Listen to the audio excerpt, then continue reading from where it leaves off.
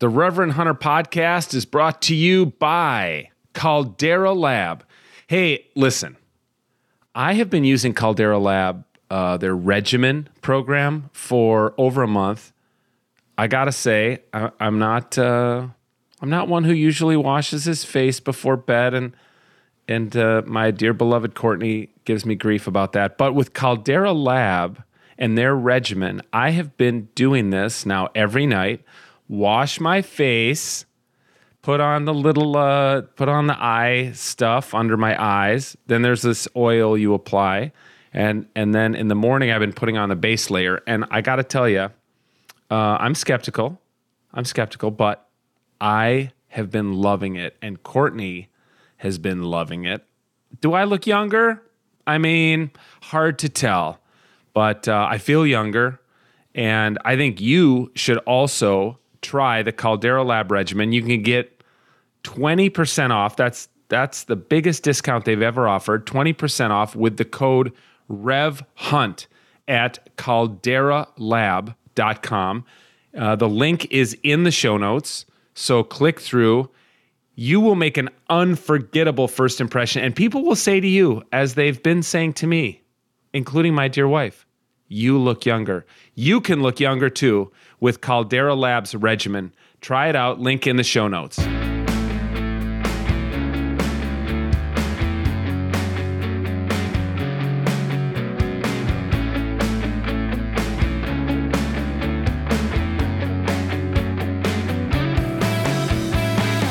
Hello and welcome to the Reverend Hunter podcast. This is Tony Jones. I'm the Reverend Hunter, joined as always by the Bucky Barnes to my Captain America, Brandon. Sadly, I have no idea who you're talking about again. You haven't watched the Captain America movies, huh? No. The last Marvel or comic book movie, X-Men, in like 1999.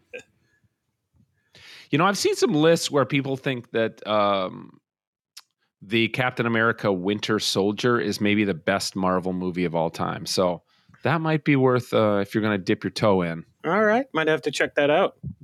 Winter Soldier. I think that's what it's called. Well, it's not winter around here, man. It's warm. And I just got back from Texas, where I was dropping my youngest kid off at college.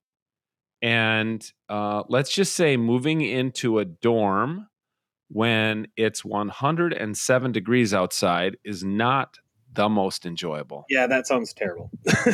Not sound like fun at all.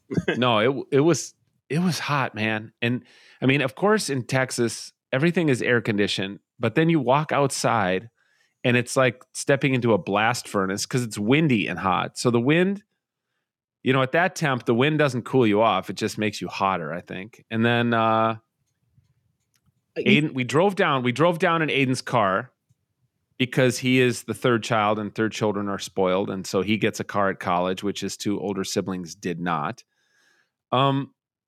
His car couldn't even, like his car AC on max AC blasting couldn't keep up, like couldn't even shoot cold air out anymore. Well, I know you've made fun of me in the past for saying this, but is it a dry heat?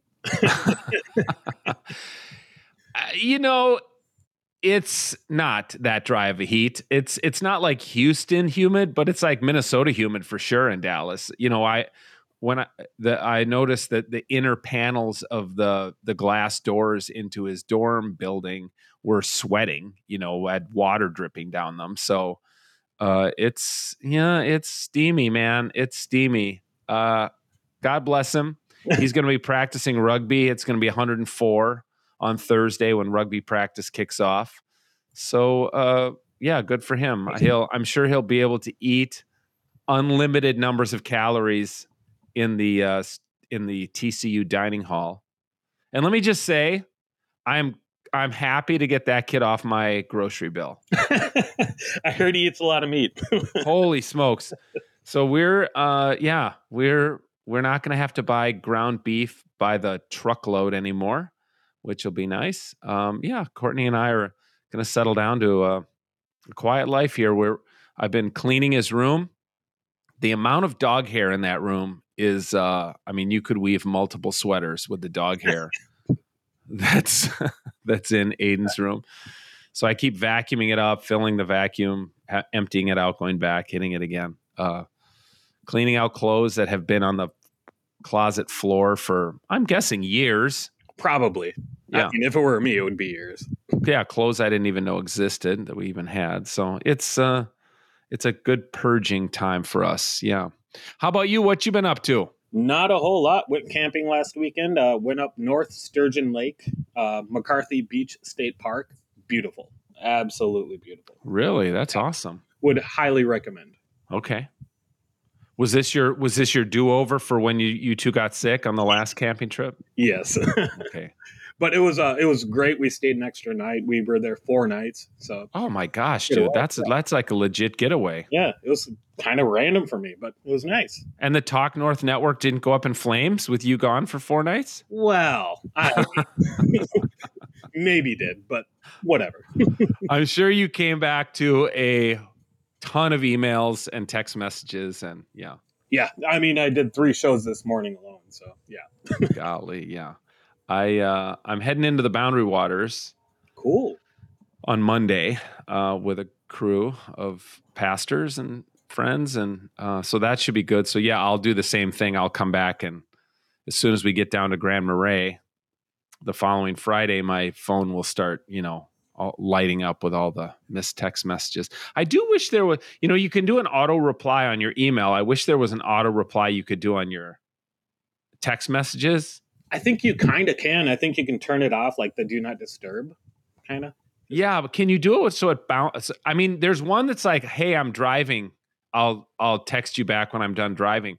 I should look and see if there's one that says, "Hey, I'm on a canoe trip. I have no cell coverage. I'll hit you back when I'm in town." I should look for that. I have a special note that says I'm editing or working on audio. So yeah, that's what you could do. Yeah, leave me alone. Well, look, lots going on. Fun time of year, and it's really an exciting time of year because a week from today, my friend Jessica Carew Kraft, my new friend, her book comes out. Her book is called Why We Need to Be Wild: One Woman's Quest for Ancient Human Answers to 21st Century Problems. Jessica and I think we connected through social media. I'm a huge fan of her book. I read it before she and I had this conversation. It's really fascinating. She was like so many of us, kind of caught up in the daily grind of work, raising kids, living in an urban environment, but had just a growing sense that this was not the life that she wanted to live, not the life even that she was meant to live. And so she started trying out different ways of reaching back in time, way back to like the Paleolithic era. Wow. Yeah. Like, how can I learn from our earliest ancestors for whom we have archaeological evidence, like before we have any kind of written records, to people who we only know about them from finding, their chiseled tools, from finding their bones, from figuring out what they ate, how they lived through this archaeological evidence. It's fascinating. And she's really a journalist, she's like an immersive, it's an immersive journalism project, what she did with her 2 kids, diving into ways of being that have been lost to so many of us. And yet, as she and I talked about, these were the very skills that led our species to be so successful, that we were able to evolve and develop these really large brains, and be able to ultimately cultivate land and live in community in ways that a lot of other, all other sentient beings lack. And we also agree, Jessica and I also agree, that some of the very things that gave us this success as a species are now holding us back. Or they've gone too far. It's hard to say. But one fascinating thing is that her book and my book have so much overlap that she's also read my book, and and was very generous in providing a blurb for it that's already on the Amazon page for my book. But yeah, I'm so excited to have her on right here on the brink of her book launch. If she's coming to a town near you, you can follow her on social media. Those links, the link to her website is in the show notes. The link to the book is also in the show notes. But I know she's doing a lot of book readings at bookstores, particularly around the Pacific Northwest. So if you get a chance on the West Coast, or as the book I'm sure is going to really grab a following as she moves across the country and does events, definitely check her out in person, but for sure buy the book, Why We Need to Be Wild. Also, speaking of books, don't you have one coming out soon? I do, buddy. Yep. I just got an endorsement this morning when I woke up. It's always great to wake up to an endorsement sent in by, another a fellow author, and Jim Shockey, who was on the podcast a couple months ago, sent a very enthusiastic endorsement. So that'll be, I'm sure, on the back cover of the book. Yeah, my book will be out in March. Awesome. Looking forward to it. I'm sure I'll be talking about it more here. Yeah. Yeah, and it'll also be the first book I've read in years. So. Just wow. Giving you an endorsement already. Okay, well, maybe you can just listen to the audiobook because I know you need more audio content. Oh, yeah. From me. You want to hear my voice more. Yeah, so my book is coming out for sure, but this book first is coming out next week. August 22nd is the launch date. You can pre-order it now on Amazon, Barnes & Noble, bookshop.org, wherever you buy books. Go into your local bookstore. That's a great way to get it. So here's my conversation with Jessica Carew Kraft. She is the author of Why We Need to Be Wild, One Woman's Quest for Ancient Human Answers to 21st Century Problems. And thanks, everybody, for listening to the Reverend Hunter Podcast. Jessica, thank you for coming on. I'm thrilled to have you on this podcast because, we've read each other's books, so we're going to have a little mutual admiration society here. Absolutely. I love your stuff. I'm thrilled to be here too. Thank you so much. Yeah. I mean, it's funny because I think, it's one of those, this is how it works in 2023. You started following me on Instagram, and I'm like, oh, that looks interesting. I mean, I don't follow everybody back, but that was like, oh, dang. And then I'm like, oh, she has a book coming out. Sweet. And then, we started DMing and switched over to email. And I just knew from like the marketing copy of your book that there would be resonance between our two books and kind of what we're both, but I had no freaking clue. I mean, like child rearing, divorce, falling in love again. Like, I mean, there's all these other threads too that are part of it. So we can get into all that. I will just say, like, all I needed to see was we're big James Nestor fans here at our house. We tape our mouths shut every night. Oh boy. Yep. That does. It means you read it. And Courtney's like, I think, a couple nights ago, she's like, the tape, don't forget the tape. And I'm like, I think I've had too much to drink. I'm just going to breathe through my mouth tonight. She's like, no, I don't want you to die of a heart attack. You need to tape your mouth shut. So, I mean, you've got great endorsements and everything. Your book is beautiful. It's a beautiful book, and kudos to you. Thank you. Yeah. So, I mean, I had nothing to do with how it looks, but yes, the publisher Source Books has done a wonderful job, and I'm honored to be with them. I bet. Yeah. So, where to even begin? I guess I want to ask about, was there a moment?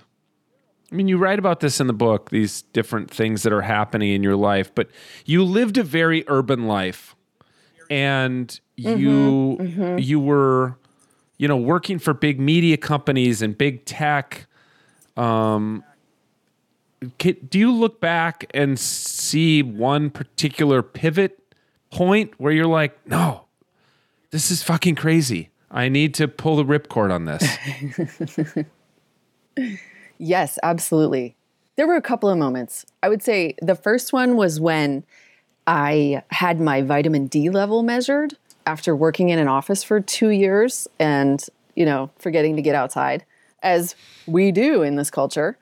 And I had been following, because I was a journalist in health before I decided to have full-time positions to make more money and help my family out in tech boom San Francisco, before I basically sold out, where I was very interested in, things like various health metrics that people could take control of in their own lives and change, and then see a big shift in how they were performing and feeling, et cetera. So I got this vitamin D test and it said, your level is at a 20. It should be at a level, 50, 60 or above. And I had been primed to be concerned about my health because my mother was sick my entire life. She was diagnosed with MS right after I was born. And so my childhood, teenage years, early 20s was watching her slowly decline because of this disease that we now know. Much of it has to do with lifestyle, and some of it has to do with your vitamin D level. So I sort of freaked out, and I was like, wow, this lifestyle that I'm living is not healthy, even though all the other outward signs of health are there. Like, I know that biochemically I'm sort of decaying inside, and I need to do something about this. First moment. Second moment was an encounter with nature during the workday. So I was working on Sand Hill Road, which people in California know as the epicenter of venture capital, working for a particular venture capitalist, advising them on content for their startups that they support. And this office was super on trend. You probably read about this episode in the book, but nothing was spared. Any snack you wanted, any time of the day. You want a massage, you wanted this, that. But stay inside, be productive, work late was sort of the message of the place. And I would take walks in their landscaped garden around the parking lot there. And one day I spotted a live wild beehive, right? It wasn't in a box as most beehives I've ever seen in my life. It was just in an oak tree. And I had that spiritual moment. I had that just complete fixation. Wow, I'm seeing the real thing. This is how honey is made. These bees are going out, they're working together, they're social insects. They have an evolutionary plan that they're following, and their life is beautiful, and they're not distressed, they're not stressed out, they're not anxious. I bet their vitamin D is awesome. And I was just like, what? I'm supposed to be like the bee. We're all supposed to be like the bee, like in harmony with each other and with nature. Immediately, right behind me comes the landscaping maintenance worker, pulls up behind me, kind of jolts me out of that spiritual reverie with nature. And I could tell he's like, uh-oh, we better get rid of this. This is a hazard to everybody here. Did never find that wild beehive again. So I'm sure he somehow removed it. But returning to the office, I was like, God, I got to make a life change. This is sick. Wow. I don't want to be manipulating biology for tech. I want to just be experiencing pure biology as it was meant to be.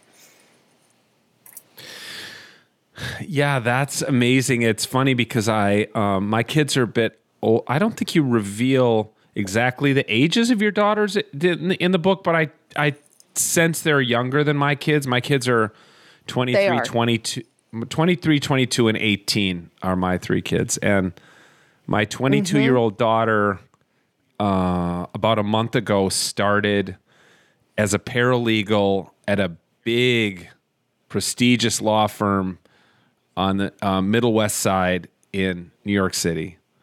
And it's funny because she's like, Dad, they offer breakfast and lunch for free every day, because they're trying to get people to come back to the office, So it's like all the 23-year-old paralegals, are like, 2 free meals a day in New York City, worth it. And of course, she's like, all the lawyers are just still at their places in the Hamptons. They're still just Zooming into all the meetings. But it's just funny watching my kids, and it'll be interesting to watch them, because for me, I mean, I didn't have that kind of corporate job so much, right? But the outdoors life is what, as I was kind of pushed out of my career as a pastor and theologian, it was the outdoors life that brought me life. And what I thought was interesting is both you and, I mean, I don't know how much I'm no judge of my own book, it's hard to say, but both you and I are almost obsessed with like, what did our ancestors get right?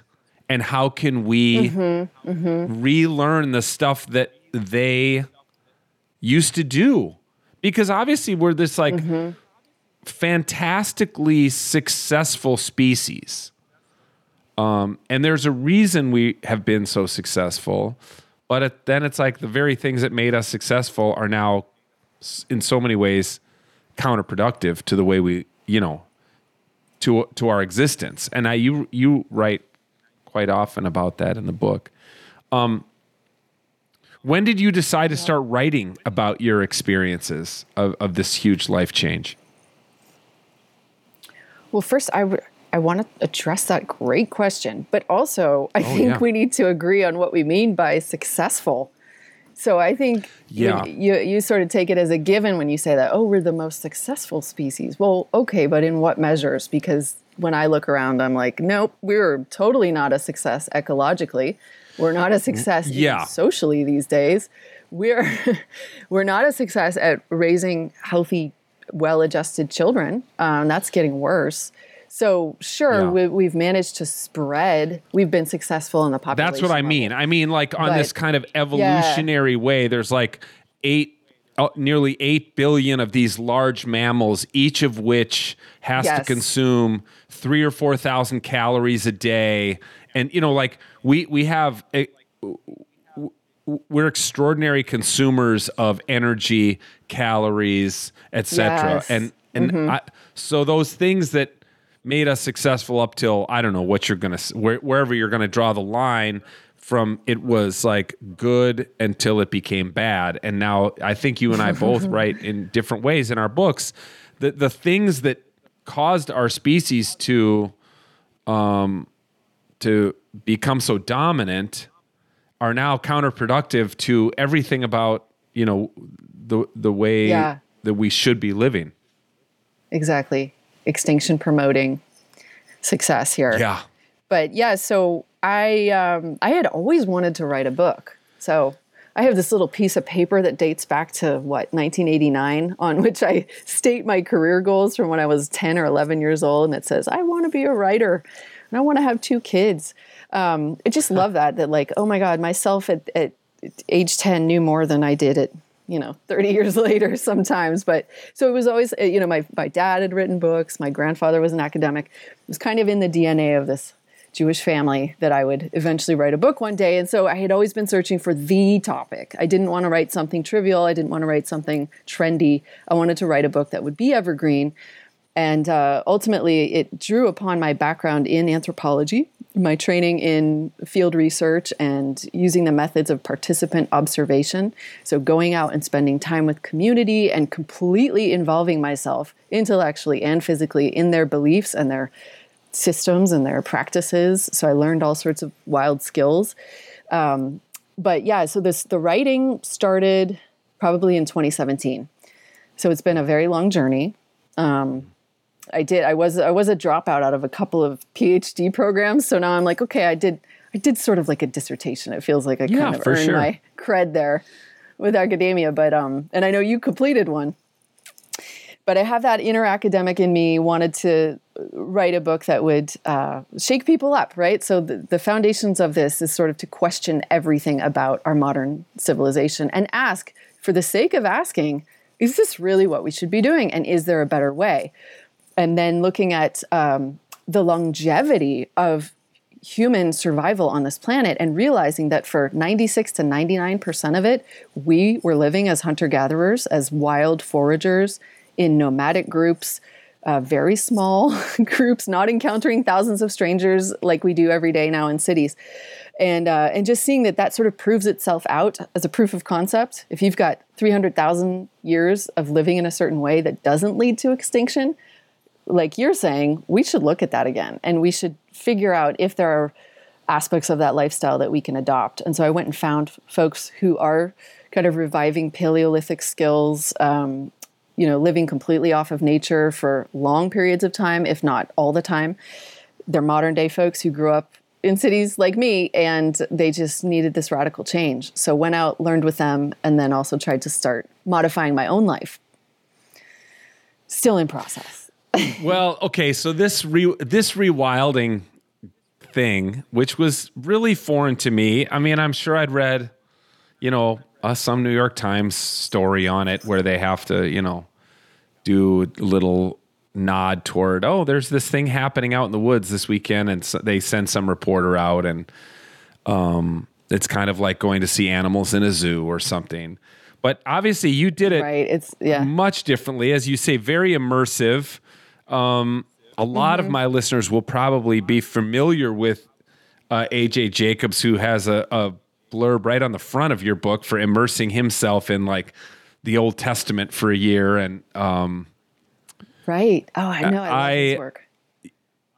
Yeah. So you're doing this immersive journalism, and this is really one of the things I loved about your book is it's really honest. It's honest from everything from like these like mountain men that you kind of have crushes on to how some of the stuff is kind of gimmicky, and others people are really very earnest about it. I'm sure it's this case with, if you immersed yourself in people who were like really into Renaissance fairs or reenacting the Civil War or something like that. Did you sometimes feel like it was some of these people are kind of play acting like Civil War reenactors? And how do you suss out that from the people who are really like, no, I need to do this stuff to save my own life and my own soul? Right. Well, I discussed this phenomenon of primitive skills gatherings. Sometimes they're called ancestral skills gatherings. If folks are not into that word primitive, just a little side note, I'm not offended by it. I think it just means primary, getting back to basics. But okay.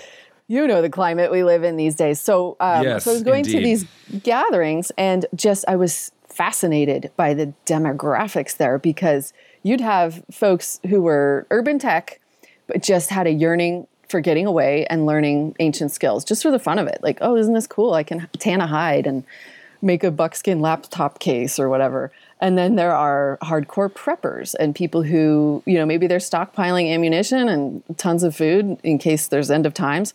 But they also realize that all of those supplies will not last forever. And so if there is a societal collapse, they want to know how to hunt and gather and make their own stuff. They're there too, with deep reasons for being there. Then there's, just homeschool kids whose parents are really into having them just be outside all the time, because we're figuring out that that's a lot healthier.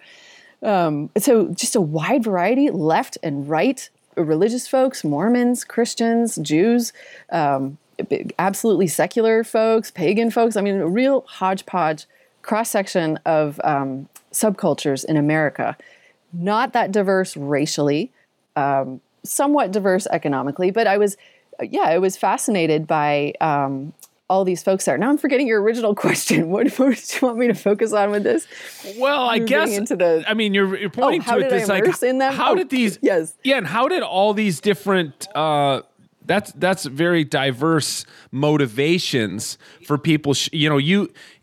You're very journalistic, and you're like, I put my girls, like, you got this camper and hooked it up to the trailer and like drove to this thing and met these people. But when you walked in, did you like, how does this thing even work? And our people are, like I said, the diverse motivations for people being there. How do they all mix? Right. And are they cosplay? Like you're saying? Is yes. This just like are they play? fair? Yeah, exactly. Yeah. And I would say, yes, some of them are. And there's definitely kind of like a prestige accrued to the dirtiest buckskin person there, right? With the dreadlocks, and maybe they're running a few goats behind them, barefoot. You could tell they haven't bathed. That's a thing. And, all respect to everybody. I love these folks because they're critiquing how we're living, and they're trying to sort out their own way. But for the most part, it's a genuine, deep connection with nature. A lot of folks get funneled to these gatherings because they have done some sort of wilderness or naturalist education, and they want to take it a step further. So it's one thing to learn the native plants in your area and the pollinators and the tree species and what happens throughout the seasons from the groomed trail, right? That is one thing. That's a great thing to do. But you can take your nature connection much deeper than people, right? The outdoor industry is full of that, overnight, backpack, camping, etc.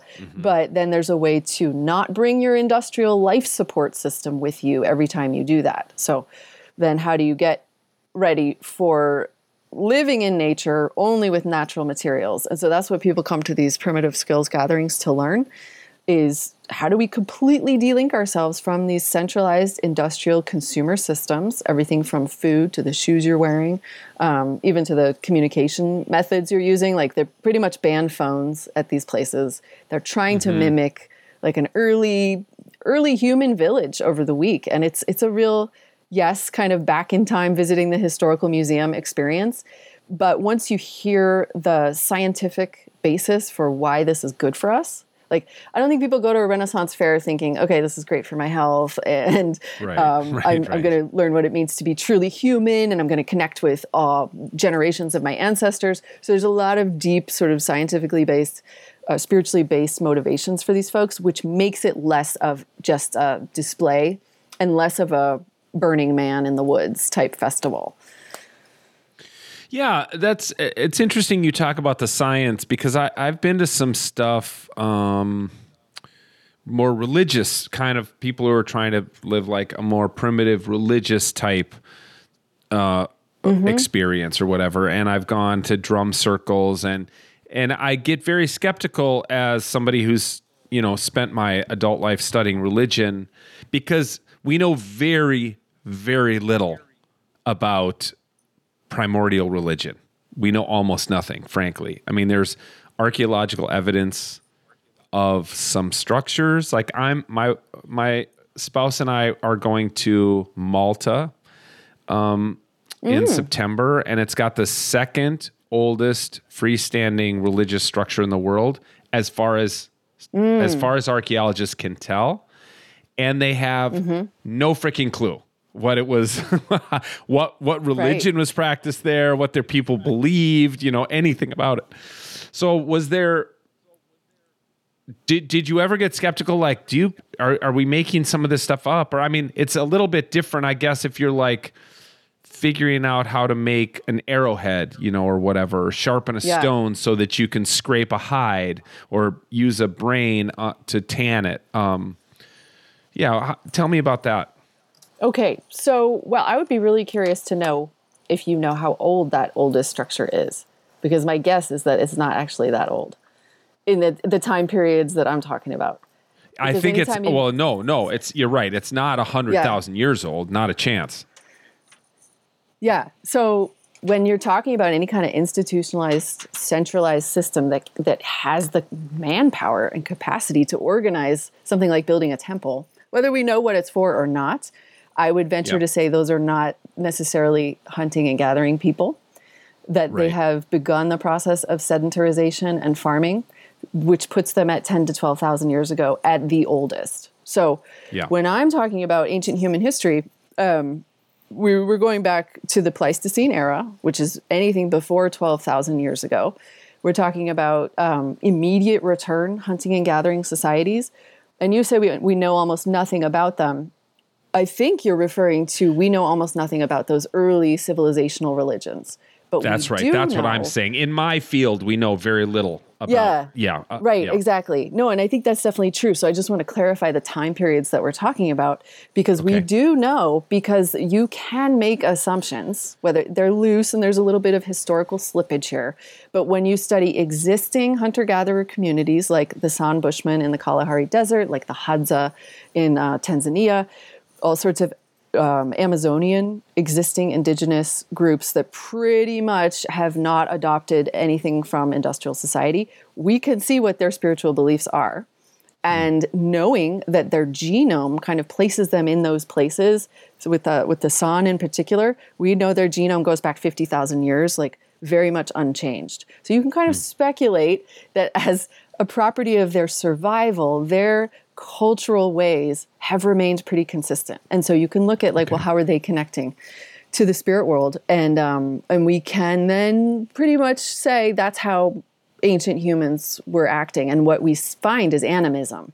We find that within those belief systems, every living being, even the rocks, actually anything in your environment has a spirit, and you can connect with it. And we have evidence that, there are some perceptual and telepathic and spiritual abilities of these people who still live with a traditional hunting and gathering lifestyle that we have lost, that we find preposterous. Well, you can't talk to somebody who's not in the same vicinity as you. Oh, no, I can talk to him. He's 2 miles away. I told him to bring the thing for hunting tomorrow, and he showed up on time when I mind connected with him. I mean, it's really crazy. It's wonderful. And you wonder, well, how are they able to track these animals that the wind shifted and all the tracks disappeared from the sand? They are literally following these like invisible strings that are perceivable to them. I mean, so it's a wild world of spiritual interconnectivity from what we understand from anthropologists documenting how these people talk about what they believe. So for me, as an anthropologist, schooled in this field, practicing it myself, I don't doubt those accounts necessarily, especially if they've been, reproduced over many locales with many different studies, one done in 1890, one done in 1950. They're saying the same thing. And from my own personal experience of like, the more time I spend in nature, the more nature talks to me, the more animals stop and just look at me and want to connect. The more, like when I'm going out foraging, I become sensitive to what plants I feel I should take in the moment, who are beckoning me to harvest them, and ones who are like, nope, stay away. So having that own experience with animism, which is nothing like, I'm not saying I'm indigenized or anything, like I'm not making any leaps here that are preposterous or culturally appropriating, but just like, this stuff is real. You've had encounters with animals where you feel like there's some sort of presence there, I'm sure. Yeah.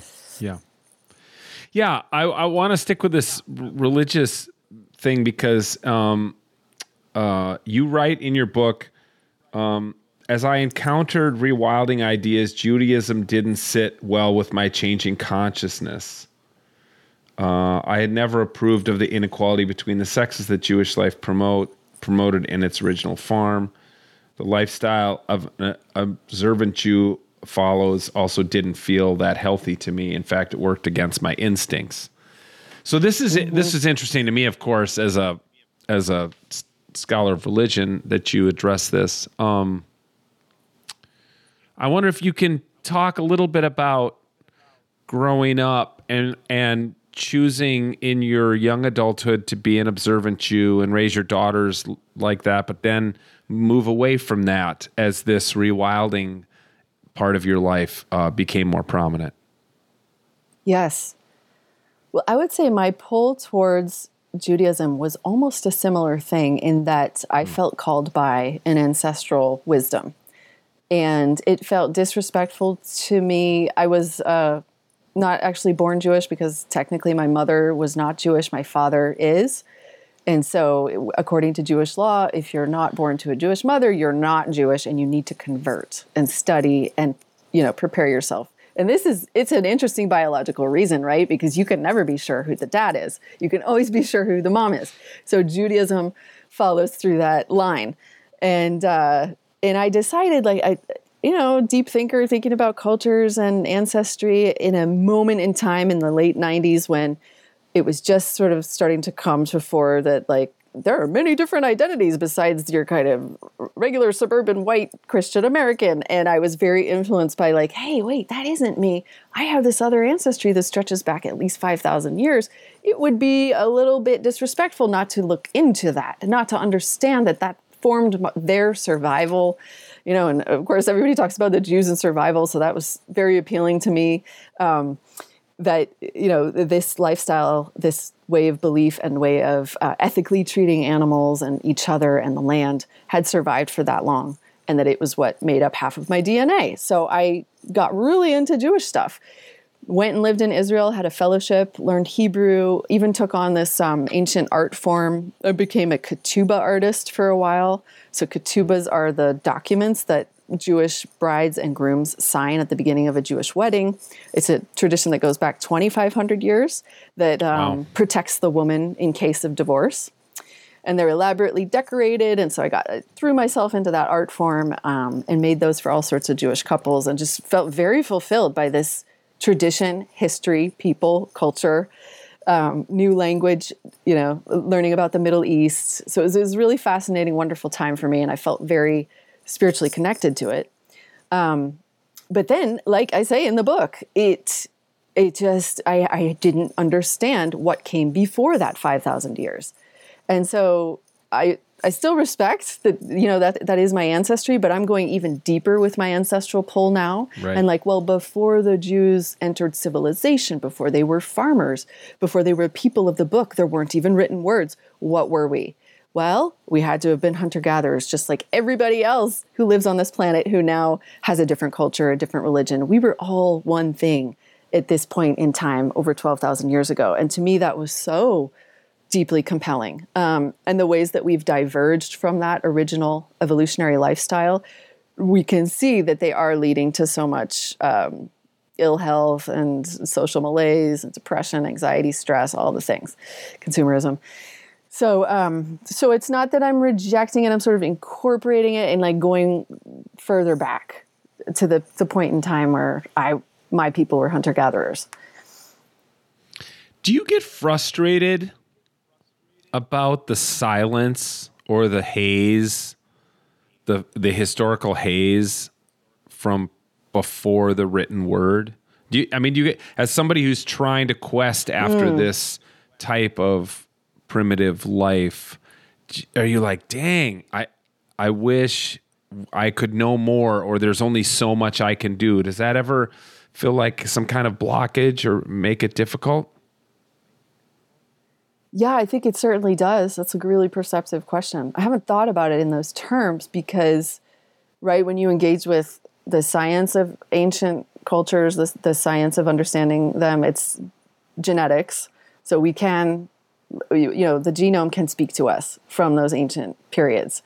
And also these contemporary hunter-gatherer communities can also sort of fill in a little bit for what life might have been like before. So there are ways of translating that aren't direct. So I wouldn't say I'm that frustrated because there are these sources of information, whether you trust them or not, that's another thing. But should you trust in them, we can glean certainly more than we could have 50 years ago before the revolution in genetics and understanding how the genome has changed and how human populations migrated, which tells a huge story. So I think the storytelling aspects, it's there. It's just we have to work harder to get the stories. Yeah. I here's one thing that I thought that, it's going to verge on a political question that occurred to me when I was reading your book, because, from reading my book, you know that I lived on a Native American reservation in South Dakota for a while. Mm-hmm. And you, of course, talk about Native Americans and some of their ways and some of the people you learned from who are Native in your rewilding journey. But in other ways, because of the time periods you're talking about, you can almost be like, no, you guys, I don't need to defer to Native American wisdom because I'm going back, even before that. I'm going back before Native Americans were riding horses on this continent, or before those particular people crossed the Bering Strait. So, but there's a lot of pressure among those of us who are interested in historical ways of being to defer to the native ways. And having lived on the reservation, I'm ambivalent about that because in some ways, unfortunately, the reservation I lived on, and I think this way in a lot of reservations, they eat very poorly. They're not some of the very things I'm trying to do to change, and then to even evangelize about hunting, gathering, and trying to move away from industrialized meat and genetically modified crops and stuff like that. That's not even a topic of conversation among the native people I know. They're just really trying to get by, frankly. Yep. So I just wonder, did you ever bump into that? Like, yeah, I appreciate the native ways, but I'm talking about like, you're talking about something that was happening 1,500 years ago, and I'm talking about something that was happening 150,000 years ago. Yeah, no, another amazing question. Definitely a through line in the book is me trying to thread the needle of contemporary Indigenous and Native struggle and the fact that all humans do share this ancient lifestyle. Some ways that I learned to find my path were that I sort of, through working with Native artisans and learning from Native people in Northern California and across the Pacific Northwest, that is only one area of the country. There's so many other traditions. So just want to be clear where I learned stuff. But, and there is sort of this like nationalization of the Lakota where everybody just sort of, when they think Native American, they think Lakota, but there's such a huge diversity of Native American traditions and cultures. And actually one of the diversity hotspots is California because of its environment and incredible abundant food. Like the diversity of languages in this state was more than any other place. So anyway, some ways I found my way through that were that the issue of cultural appropriation is huge and it is harmful, even if it's just symbolic. So there are reasons that Native communities are upset with an Indian chief being a sports mascot or with a stream being named Squaw, which with some cultures is a derogatory term. There are many of these symbolic battles going on. But none of these symbolic battles are being fought over the basic human survival skills. So nobody's upset if I go out and build a shelter of my own design from in the woods, whether it's BLM or public land or something. Nobody's upset about that. I'm not appropriating any culture. I'm just being a human looking for shelter. Nobody's upset if I go pick some berries to feed me and my kids. Nobody's upset if I need to find water. So when or make a fire. So we've got those 4 basic survival skills of fire making, water, food, and shelter. I tried to stick with that to avoid the political minefield. Like you just can't criticize that. I need these things to survive. When it gets to art, ritual, religion, customs, any kind of religious festival, any kind of dress or accoutrement or regalia, those seem to all be in the realm of possible appropriation. And so whenever I engaged something that was in that level of culture, then I was never disrespecting it, never taking it out of its context. I would learn from the traditional artisan. So I was taught how to make Squamish cedar hats from an artisan who lives in British Columbia. And I talk about this in the book. And she taught us the traditional method, but we used a modern form of hat to make it. So it was sort of this hybrid thing. But learning from somebody who had learned it from her ancestors who had been on that land for thousands and thousands of years. And then I understood that somebody who had taken her class had been creating these hats and selling them on Etsy after she had learned from the native artisan. And there was a very clear message from this teacher: do not do that. This is not for you to profit from. This is for your spiritual development, for your artisanal enjoyment, right? To learn this skill. So everything kind of became more clear to me about these struggles when I realized, like, okay, there's some things that clearly belong to these cultures and that they need sovereignty with. But there are other things that we all share that I can engage in without feeling any kind of guilt or like I'm appropriating. And then all that said, Indigenous land rights are real. I am a settler colonialist benefiting from the fact that land was taken away from the Miwok people who lived in the Sierra foothills.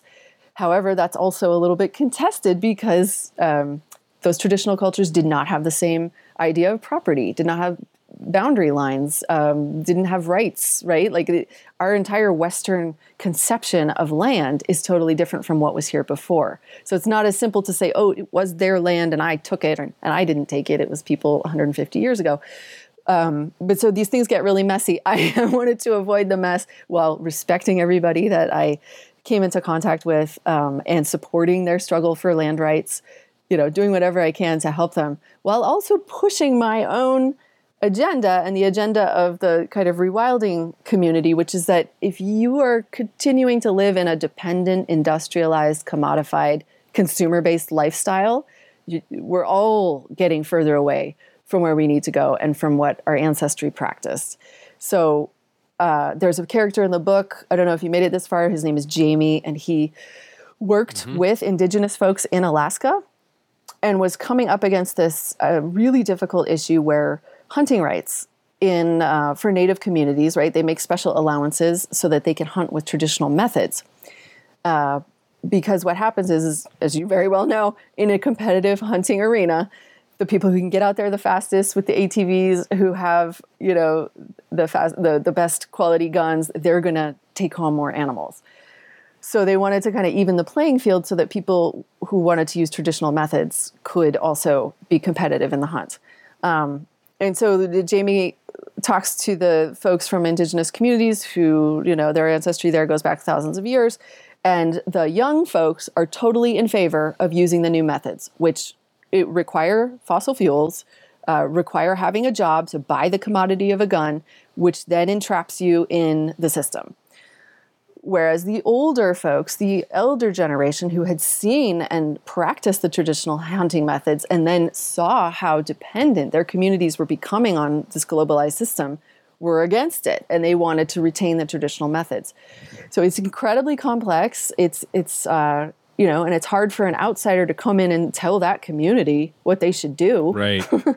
But clearly you have the young people who are wanting comfort and convenience and a faster ability to get around on the land, whereas the elders are seeing the detriments of that lifestyle.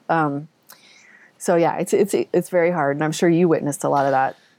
Well, that's a great answer, and it gives me some insight into the way that you approached it in the book, because you were able to write in a way that wasn't. I did just sometimes think, like, if I were in the rewilding movement, I would say to a Native American, like, you don't have a trump card on me because my people were also hunter-gatherers. If you go back that far, if you go back far enough, we were all our people were doing the same thing. And okay, yes, I read the whole thing, and because I read about Jamie. Yay! Because I thought Jamie might be the guy you end up with. At some point, I'm like, oh, she's going to end up with Jamie. Okay, so this is a good segue because you talk really openly about, you write really openly about your marriage at the beginning of the journey. You're happily married and you're speaking very, favorably about your spouse. And then you kind of leave some little breadcrumbs that things are not so great. And it's, and then by the end, you guys split up and you're with somebody else. And here's how I want to frame this question. I'm friends with a lot of people who grew up. I didn't, but a lot of people I know grew up in very conservative Christian environments. Went to Christian college. Maybe they were homeschooled and they went to Christian college and they had these very dogmatic, conservative evangelical beliefs. And often they start this journey of what people now are referring to as deconstruction. And they start to question those evangelical beliefs and et cetera, et cetera. That can play havoc on a marriage. And a lot of times marriages don't survive because the other spouse is like, no, I love going to church and I still believe the Bible is the inerrant word of God and I want to raise our kids that way. And the other spouse is like, how can you believe that? That's crazy. Like the scales have fallen from my eyes, And I wonder if was a similar thing. Now, it sounds like yours was, fairly amicable and whatever. And, but I wonder about that journey. If you're just like, I'm a different person now than when we got married. And if your spouse is like, that's not what I signed up for. I'm an attorney in San Francisco. Like, I'm not going to go live in the woods. And I just thought as a journalist, that was very honest of you because a lot of journalists avoid that kind of personal writing in their work. Yeah, absolutely. I have to say the first drafts of the book were not talking about that. We're not vulnerable. And I was encouraged by editor after editor to put more of myself in the story. And then when I would give friends the draft, they'd say, oh, your personal story is what I really wanted to read about. Who cares about all the research? Yeah. So then I was like, okay, add even more. So and I'm an introvert and I like to keep a private life. So this has for me been a huge area of growth to be willing to say my own story in public like this. And so thanks for noticing. Definitely a difficult period of my life. And I love that comparison with a religious couple, because that really is what it was. You totally got it. It was like we both were inculcated, grew up in the religion of civilization, modern life, believing that it was good, that it was headed somewhere positive, that all of our technological progress would deliver us to a better life. And then I just didn't believe that anymore. And he didn't have that same process of reconciliation or deconstruction, as you said. So it was, and I try to draw to make the comparison kind of stark. Like I would talk about how I would bring home foraged greens for our salad for dinner and offer them to him. And he'd be like, no, I don't want that. And he would eat the triple washed spinach from Trader Joe's. That scene like that, when you write that, that's so, that's such a vivid little detail. You can just see that clamshell that says triple washed spinach, the case from Trader Joe's. We've all bought it. And I was like there in your kitchen in that scene. And I'm like, I get it. I mean, it's happened to me so many times when I've served wild game to people, And they're like, I don't know if I can do this. And then I'm like, well, I don't know if you can eat at my house then. Yeah, I know. No, I fed venison to folks like my roadkill, right? And I tell them what it is. But then they'll say all these crazy things afterwards, like, well, actually, it's not bad. It's like, well, this is only the freshest, most organic, wild source of protein you can get. So, yeah, it tastes pretty good. You're surprised. Yeah. But yeah, getting back to that contrast, it was like I was going through this process of questioning every industrial good in my life and trying to replace it with stuff I could find. And it all seemed so obvious to me. I was like, why would we put the aloe vera lotion from the pharmacy that we paid $16 for on our kid's sunburn? We have aloe outside. And just these clashes, and that's kind of a trivial one. Like it was deeper. It was like, I think we should homeschool the kids. Like I don't want them in this institutionalized system, teaching them all this, worship government garbage. I was really out there going out, and my kids still aren't homeschooled. We're still kind of fighting over that. While getting along very well. You're right. It is amicable at this point, but he lives a lifestyle for the city, and I'm now out here in the foothills and trying to be wild as much as I can. So I think it's a good contrast for my children. I hope it doesn't make them too bipolar, but they're getting a taste of how to survive on screens and in corporate structures, and they're also getting how do I find water and make sure I'm safe at night in the woods from me, and plenty of other stuff. Like I haven't completely eschewed the modern lifestyle. Like my daughter was asking me to take her to the Barbie movie the other day, so we still do a lot of fun stuff in culture. I just really try to balance it out. Yeah.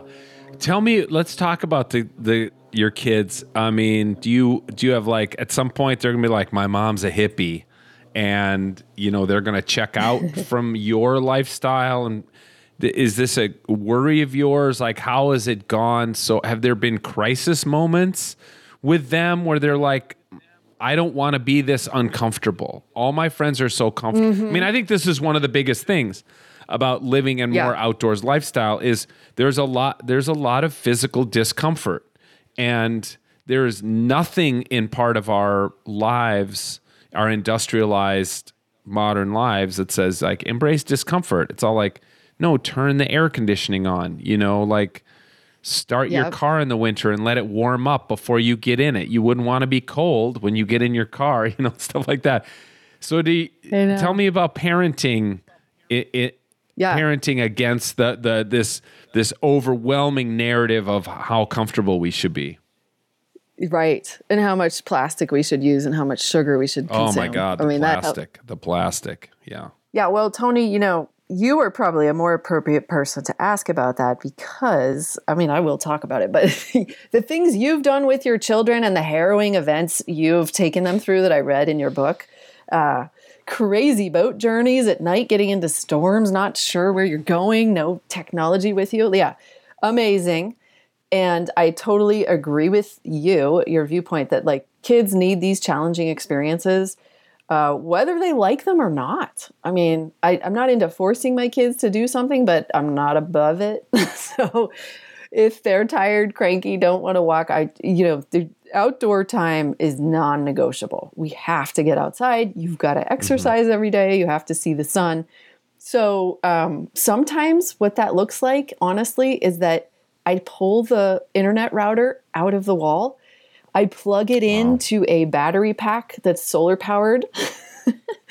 And I set up an area for the kids to quote unquote work outside. And I've done that so many times. And it's just like, okay, this is the compromise we're making for today. But, it's lovely to be outside in the shade, no matter what the temperature is. So we're going to keep doing that. If they're going to insist on having a life online, how dare they? But part of our routine is to harvest wild food. So whatever season it is, I make sure they're with me and we're smashing acorns and we're collecting the blackberries. We're digging up roots. My kids, I wouldn't say they're 100% into this lifestyle, and they do reject it a lot, but especially my older daughter, she'll find plants that I don't even know. And she'll say, oh, we can eat the root of this one. It's edible. And then she'll go out and harvest it and cook it up for us, like some kind of wild garlic. So they found the wonder, which is so essential. The kids need to tap into their own passion and not just inherit it from mom or be told that it's good to do. They have to find their own thing that they want to be doing outside, their own adventure. And I have scared them several times. I've taken them down to the Cosumnes River Gorge where there's pretty hazardous conditions, walking on rocks above the roiling rapids. I felt perfectly safe, but I knew it would have that edge of danger for them. So just to be with them through their fear as they conquered traversing this difficult area, and then rewarding them with a bunch of Oreos at the end. I mean, it's experiences like that they will remember and that they definitely are growing from. Yeah. And that for me, it makes me feel like, okay, I'm getting closer to being that badass mom I want to be, because I want to have these strong, capable, survival-oriented, self-sufficient girls. And I think it's hard to do that while they're living in the city. So I just try to chip away at it every time I'm with them. And I have half-time custody, so I see them 50% of the time. Okay. So we just fit it in. Well, that leads to my next question. Actually, you've used the word compromise a couple times. There's a religious idea called a rule of life that goes back to Saint Benedict in the first monastic community in the West, and it's kind of like, how can you? In his rule of life, he lays out a day in the life of a monk, because he's like, well, you can't pray 24 hours a day. You also have to sleep, and you have to work, and you have to peel potatoes, and you have to clean the dishes, and it's like, here's how you do it all. Even though you guys would like to just pray all the time, you can't just pray all the time. And I wonder, for you, these decisions, because I can hear the potential criticism of like, oh, you're so wild, but here you are talking to a podcaster on an app on your computer with your earbuds in, and you drive a car to pick up your kids for your halftime custody or whatever. And I think that's a kind of a ridiculous criticism, but you are, it seems to me, in this daily, you're daily making decisions. It's an ad hoc thing you're doing every day of like, how much life wild, how much life civilized. Where do I get this food, or my kid is sick. Do I treat it with an herb, or do we go to the pharmacy? Like, how do you have some kind of overarching rule of life so that then when these specific ad hoc decisions come up, you have kind of like a guidepost or a framework for that? Yeah, what a wonderful question. And I would say that won't really be a powerful criticism of me, because that's the criticism I make of myself all the time. And I just, I've just come to peace with it. Like, yeah, I can't live as wild as I want to right now, because it would mean forfeiting social relationships. And as I have learned more about what it meant to be an ancient human and in a hunter-gatherer tribal band, your social ties are actually that is a primary need. You can die of social exclusion. You can die of isolation. And we're seeing that in our society. I mean, that's what the lockdowns did to people, and what our increasing, nuclearization of the family does to people. So, and I was inspired by other rewilders. Yeah. Yeah. No, and you see it in primate communities, right? So if a mother and child are ostracized for whatever reason, they're probably not going to make it. They're not going to be, the food won't be shared with them. They won't be protected. So social isolation is fundamental survival concern. And so I choose to make that number one, right? Like, I'm not going to cut off from family, friends, my partner, whatever. And then after that, whatever I can do wild, I want to do. And then I've developed routines. So it's not necessarily ad hoc. It's like, I'm definitely going to go out every day on a kind of foraging wander. Maybe I'll trespass a little bit onto public land. Maybe I'll go through this ditch. I love to get off trail. But I do that every day, and I try to get some wild food while I'm out there. And summer is an amazing time to do that. Spring's an amazing time to do that. So I got that routine in where I know I'm going to get the wild food. I know I'm going to have the outdoor time. And then, I'm sort of slowly still acquiring the skills that I talk about in the book. And so I just try to make sure I'm keeping up with practicing my fire making skills, making sure that on camping trips I take minimal gear. So it is woven into my life. It's not as much of a question anymore. But developing these routines was an experimental time in my life. And so that's what a lot of the middle part of the book is about, is like, how did I learn how to integrate wild stuff? And then, and I'm trying to build on it and make my life wilder and wilder, but I don't think it's going to happen until I am, an empty nester. So, so I'm dreaming big. And I also think, it's really hard for anybody who's grown up in this culture, in this society, with all of these technological dependencies, to unhook from it, because I don't have a tribe to go to, right? Like, anybody born into a traditional family, they're not going to have to recreate everything from scratch like I'm having to right now, and like a lot of the rewilders are.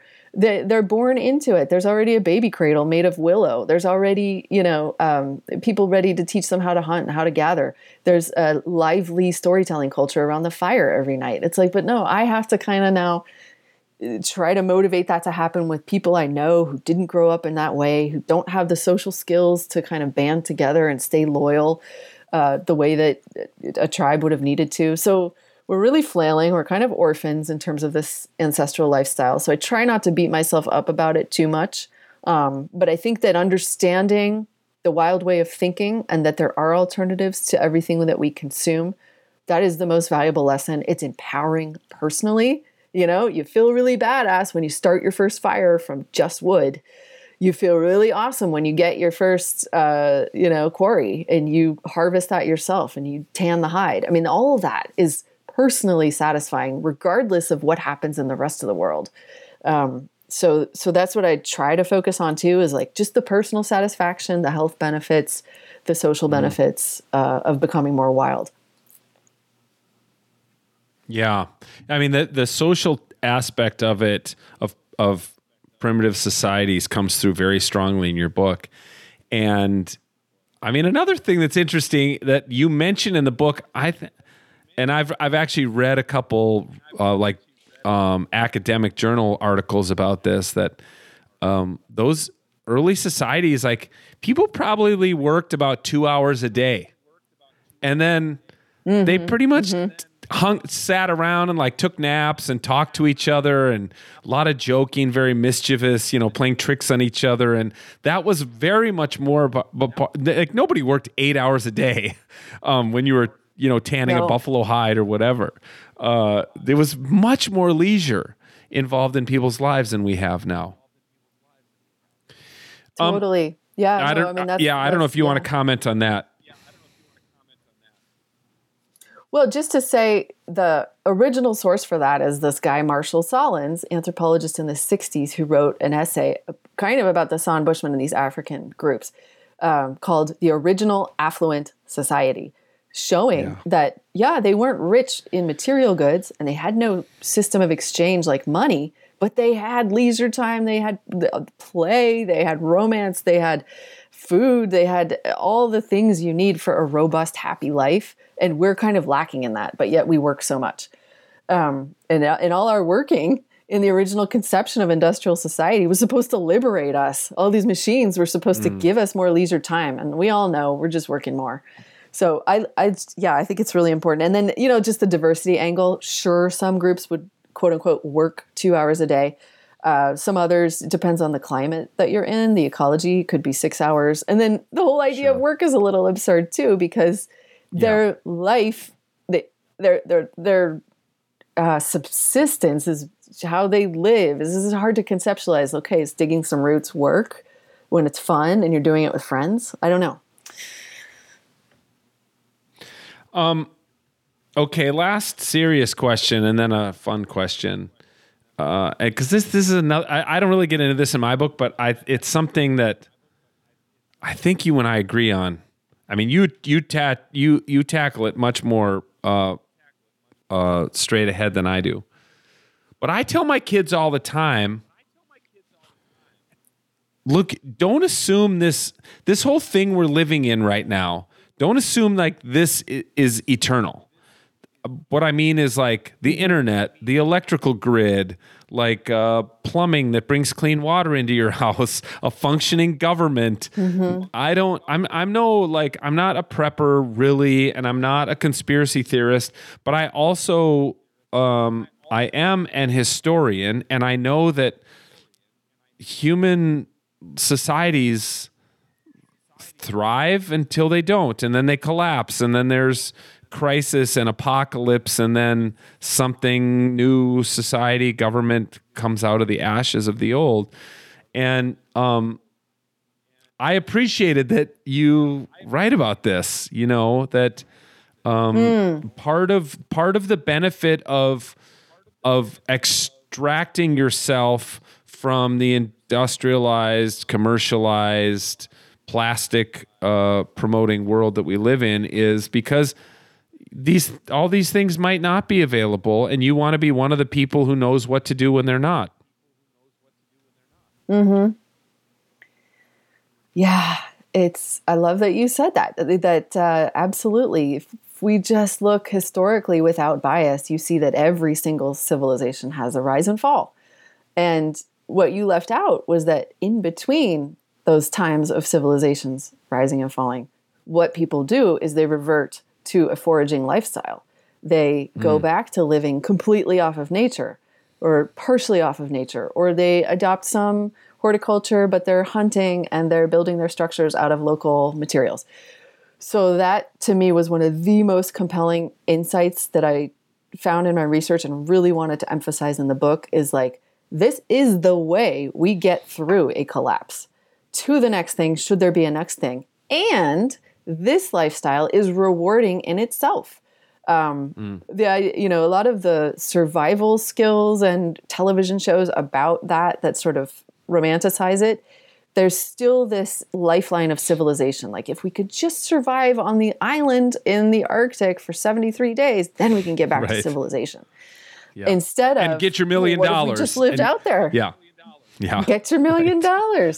That's a loan. Yeah. Yeah. So to kind of, flipping the script there that like, our civilization will collapse. We don't know when it's going to happen. Hopefully not in our lifetime, but hell, it could come anytime. And I want to be ready for it. I know that that's how that's how we've gotten through those times in the past. So it's the only proven way for our species to live sustainably. And then it's fun and it's badass, and that's fun to engage with. Yeah. I mean, my kids, I'm like, look, I'm not trying to freak you out, but I'll tell you where I'm going to be. Like when the world collapses, I'll drive straight up to our place up north, and there's deer, there's squirrels, there's mushrooms, there's water in the lake. Like, we'll figure it out. Meet me there. Figure out a way to get there. Right? That's awesome. Yeah. Absolutely. Okay. Now the fun question. How's it feel to be named after one of the great hitters of all time? Right? Oh, thanks for noticing. Yeah. My parents were huge Minnesota Twins fans. My dad was doing his doctorate at University of Minnesota. My parents would go to Twins games. They were very young. They didn't expect to have me. When they found out they were having me, they were sure I was a boy. So my mom was like pregnant and ran into Rod Carew at a television studio where he was doing a show. And she said, "Rod Carew, I'm going to name my baby after you." And he was so taken with this that he started a relationship with my parents and like followed my birth and like invited me to games. And apparently I was like 2 years old standing on top of the dugout, and they were like tossing me signed baseballs from the team. Yeah, it's crazy. And then later in life, his name, my whole life, I wasn't so into sports. Definitely, my dad made sure I knew how to play baseball. I didn't throw like a girl, quote unquote. I could do the things, but I wasn't like a big fan. And, but later in my life, I realized Rod Carew, Panamanian born, then became a Jewish convert because he married a Romanian Jewish woman. So and then I became a Jewish convert. So I was like, this is the right name for me. Well, I'm going to the Twins game tomorrow. So if I happen to see Rod Carew, No way! I'm gonna go up. That's awesome. Yeah, he's obviously continues to be a big folk hero here in the Twin Cities when he comes back to visit and stuff. Yeah. Yeah. Well, most of the time he's in LA. Yeah. Yep. Yeah. Well, I am so grateful that you've taken the time to do this. I hope a billion people buy your book, not only so that you'll become famous, but also because I just think it's the very kind of stuff we need to do. As I was reading your book, I was thinking of like 5 different friends who need to read it and would really appreciate it and feel like they found a soul sister in you and your journey. So I'm really glad you wrote it. And I just wish you all the best, and I'll be tracking tracking you on social and watching and hoping that I'll, maybe if you get to the Twin Cities and do a little book reading here, I'll come out and give you a standing ovation. Oh, that would be wonderful. Oh, thank you so much for the support, Tony. It's great. And I want to invite your audience to engage with me. I'm super open and really want to talk to folks who resonate with these ideas of becoming more wild. So can I say where to reach me? Yeah, and it'll be in the show notes too. There'll be links in the show notes of how to get to your website and you on the socials and how to buy your book and everything. Yeah. Okay, fantastic. Well, thank you so much. I'm also looking forward to your book coming out and love the cross promotion and the mutual admiration. So huge privilege to be here. Thank you.